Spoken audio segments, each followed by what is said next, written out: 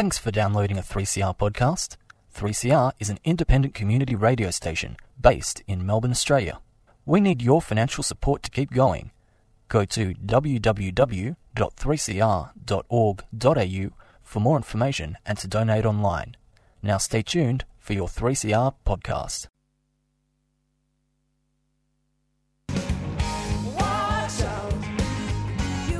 Housing for the Aged Action Group, HAAG for short, a housing group for older people run by older people. Present Raise the Roof! We advocate for secure, affordable and appropriate housing. So listen up on the second and fourth Wednesday of the month at 5:30pm on 3CR 855 on your AM dial.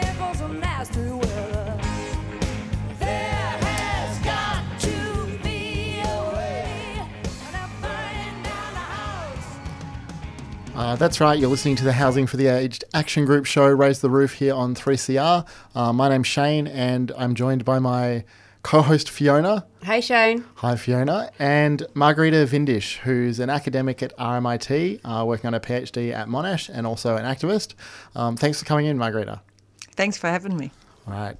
Fiona, you want to take it away? Yeah, so we've asked Margarita in today because she's doing some really interesting research that is relevant for older people who particularly may be living in the city of Moreland. Do you want to tell us a little bit about your study, Margarita? Yeah, sure.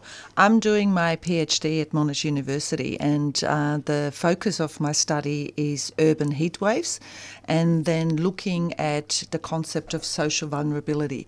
And there I am particularly interested in the experience of older women who are 70 plus and who live alone and how they are actually managing heat waves, which we know are increasing. Mm-hmm. And as part of this study, I'm also very interested to actually try to maybe evaluate how the kind of key public health measure, which is accessing public cool spaces, if that actually meets the needs of that particular population group. So you're looking at older women, so by older you mean women that are over 70 years of age, living by themselves and living in the city of Moreland, which is Brunswick, Coburg, that kind of area. Why in particular are you focusing on Moreland?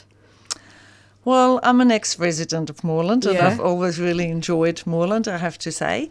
But one of the other reasons is also that it has come up as quite high on what's called a heat vulnerability index. Okay. And the heat vulnerability index was created by some Monash academics and scientists, which was really about working out which particular areas in urban environments have higher risks when it comes to heat waves.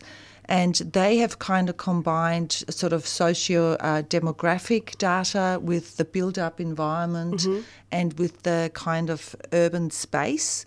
And through that have been able to then create this really fascinating map that gives then councils and state governments more of an idea of seeing where there's maybe pockets of people that are particularly vulnerable during a heat wave.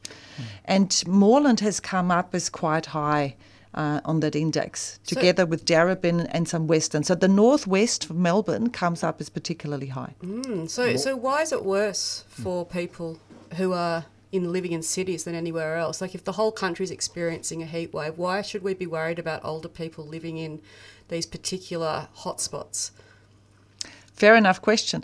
I mean, we should be worried about people living anywhere, really, in terms of heat waves, because, already in 2014, the International Panel of Climate Change has warned that the increased heat waves that, as a consequence of climate change, are going to be one of the most detrimental consequence of kind of climate change in Australia, and that we know the deaths from heat waves will increase. And cities are particularly vulnerable because of the combination of, I guess, the density of people. Like you've got a very high percentage of people living together. Then you've got this incredible amount of built-up environment and less shade, less greenery. And we also have a growing, ageing population. That combination again creates, some real danger. And with that, I think one of the things that's particularly interesting is what's called the urban heat island effect, which has now been studied much more intensively. And what it basically means is that the urban heat island effect creates particular pockets in the urban spaces where it's just much hotter. And the real problem is that these spaces with the urban heat island effect, it's the nights, where sometimes you can have, a city or a few suburbs in the city, in a big city, where it might be 4 or 5 degrees warmer than in a regional area or in the countryside. And we know it's that kind of lack of cooling down that affects people quite significantly. 1-2 days is often okay or just manageable, but then when a heat wave goes on 3, 4, 5 days and the nights are so hot, so there's no reprieve for people, and our kind of biological limit to heat is narrow for humans, that's when it gets then really dangerous. And the thing is also, we have in Australia, we've got about 67% of our whole population lives in cities. And then we've got a really high percentage that live in the capital cities. And already heat waves there's a prediction that we can see a 3-fold increase of heat wave days in the capital cities. And we know our ageing population is growing too. So it's like that combination that makes cities particularly vulnerable. And so these predictions that you just mentioned, that's a result of climate change modelling? Is because I mean, in our lifetimes, I'm sure we all have noticed that the nights are much hotter than they used to be, and there's more hot days in a row. But what do the scientists say about this? Well, the scientists say that they are clear that heat waves will increase in duration, in intensity and frequency. And that is a direct result, that increase is a direct result from the burning of fossil fuels and the increase of greenhouse gas emissions, which, by the way, are still increasing. They're not even going down. So there's a direct correlation there.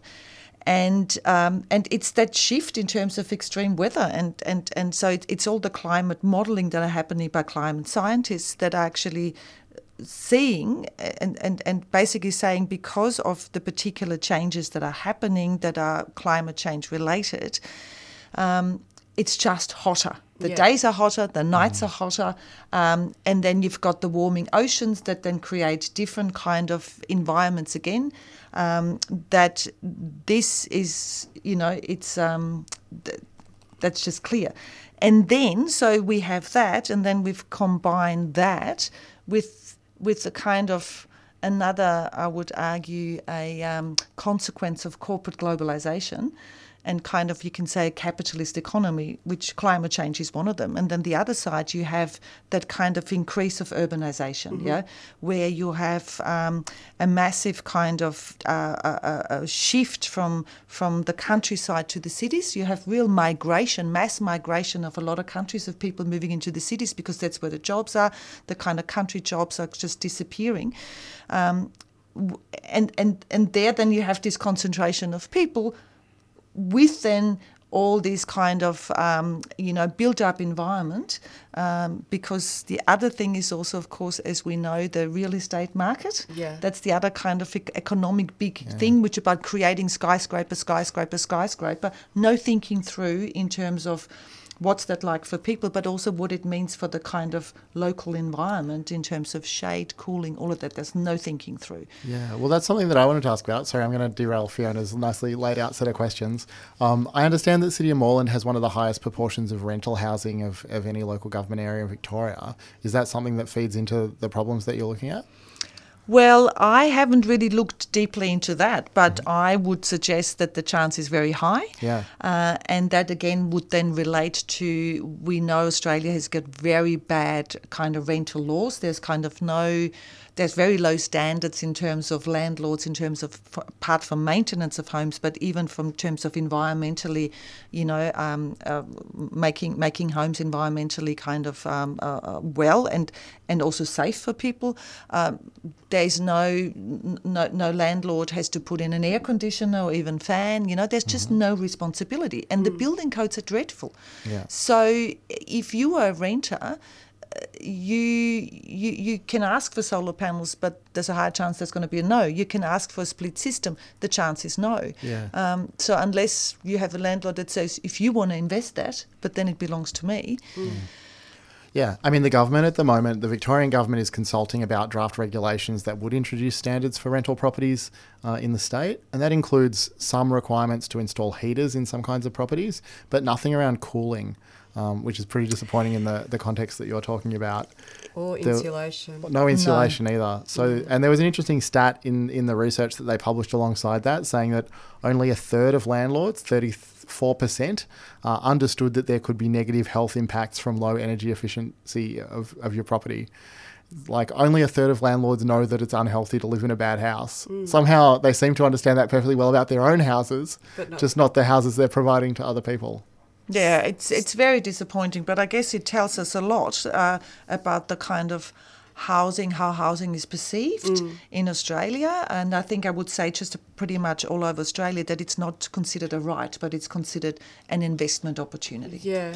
And so just on that, in terms of the health impacts of these heat pockets and this high density living and poor quality housing, are some people being impacted more? So if you think about people who are vulnerable or people who may be particularly impacted by this, who are they? Are they the people that you want to speak to, the older women, or what sort of other impacts are there? What makes people particularly vulnerable to this?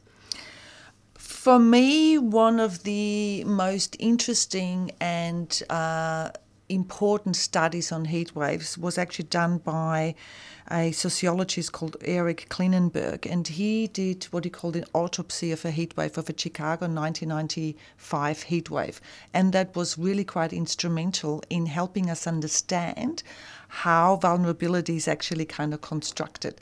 And he talks about heat waves as kind of structurally determined catastrophes. And I think that's really interesting to look at it like that. And he said that the heat waves are silent and invisible killers of silenced and invisible people. Wow.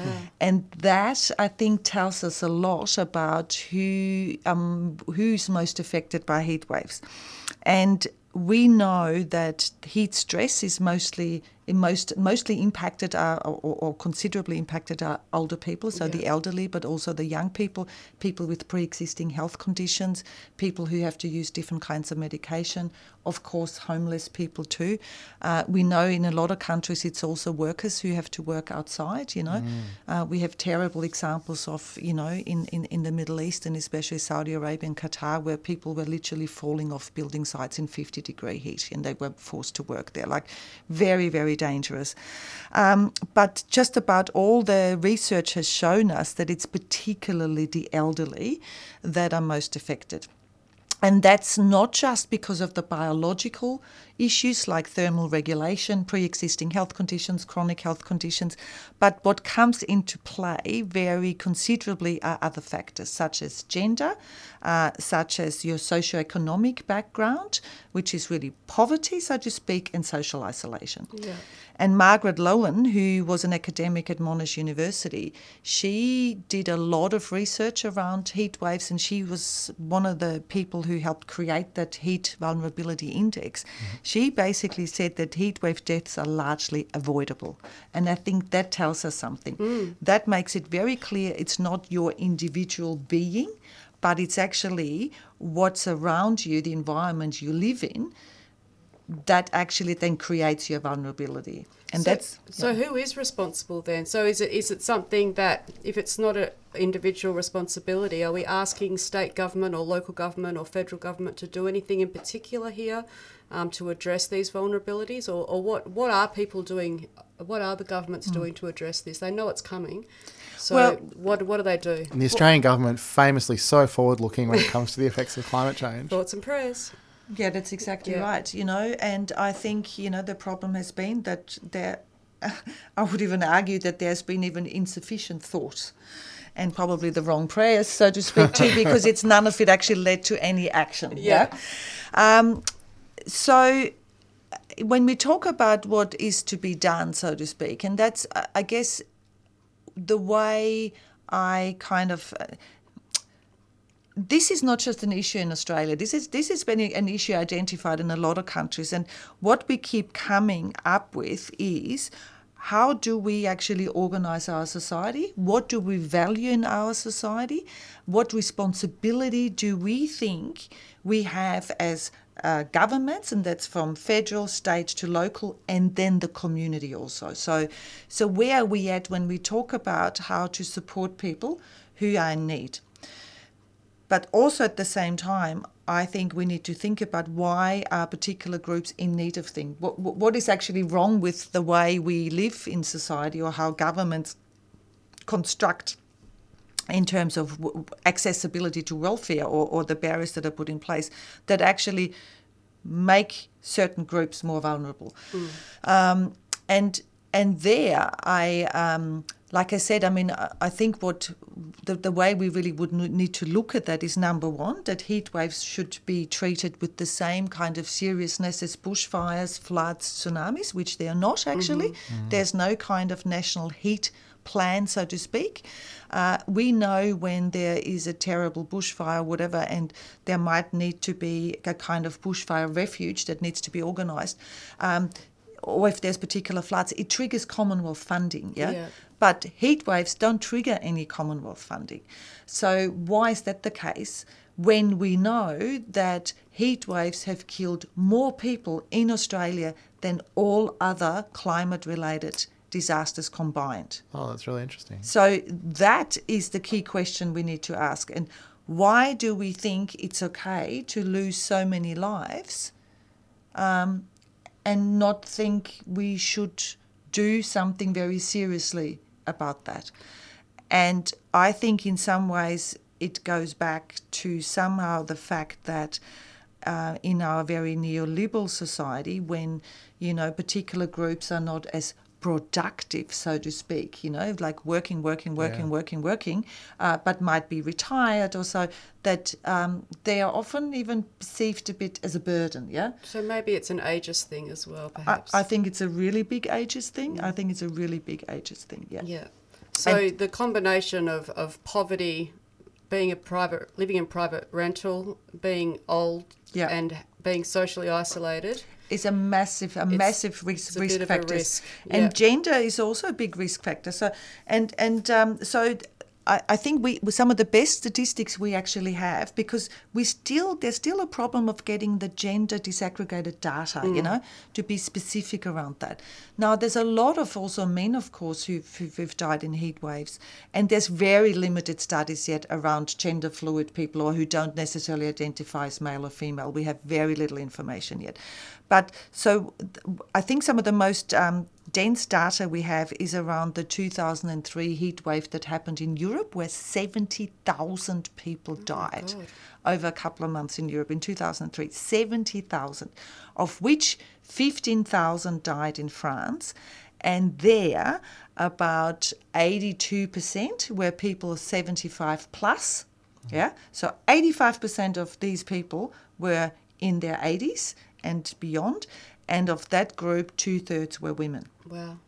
And then there were some brilliant studies done too, but it's by Richard Keller, who did this wonderful work around that heat wave, and it's called Place Matters, where he looks at what was it about these particular people's living situation the families had gone on holidays, left their aging parents alone. Some of these aging parents lived right on the top floor of some, Parisian apartment block with no insulation, nothing. A lot of people were found dead in their apartments 2 weeks later and stuff, yeah. So, and so he couldn't afford heating or cooling or whatever, and the families weren't there either. So it really gave us a really good indication.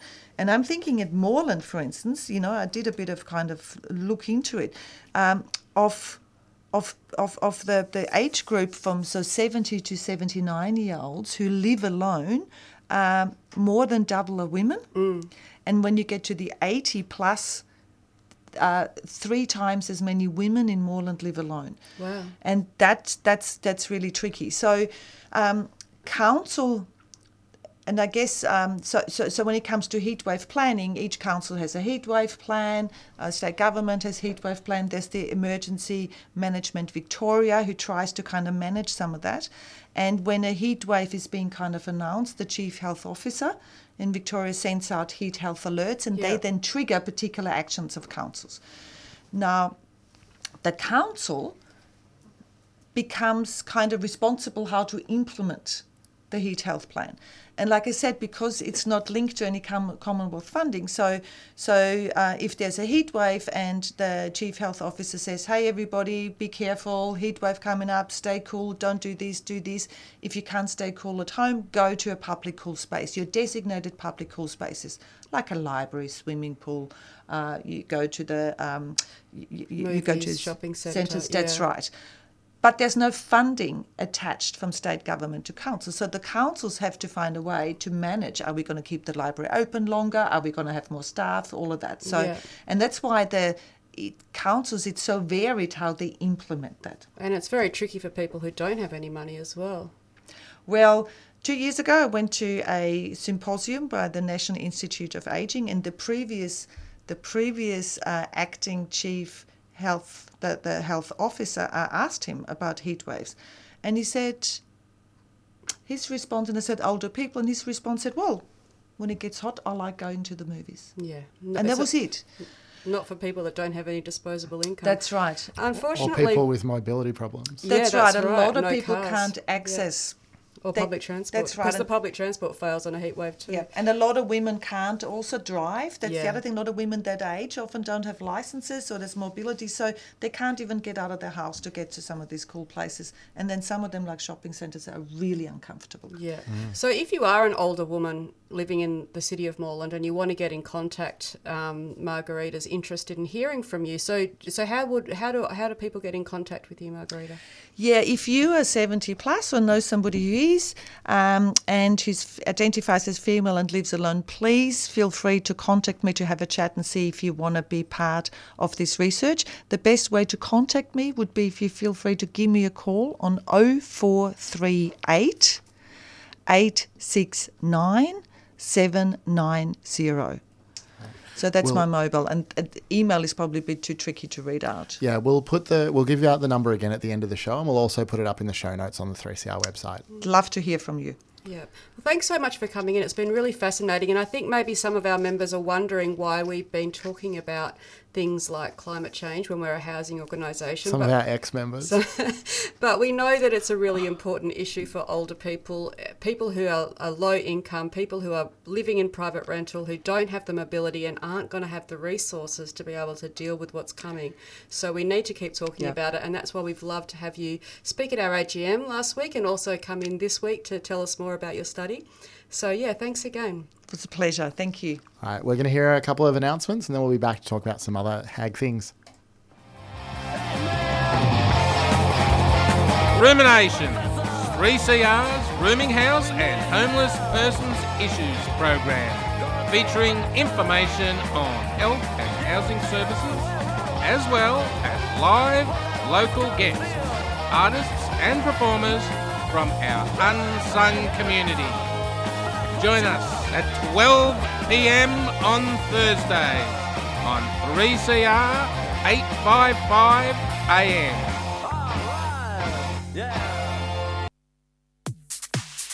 Tilda is one of only a handful of trans and gender diverse film festivals in the world.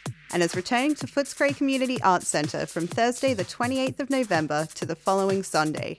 Tilda showcases the works of TGD filmmakers and artists and films that have TGD content for TGD people, allies and the wider community. Check out the full program and get tickets at tildamelbourne.com. That's TILDE Melbourne.com, a 3CR supporter.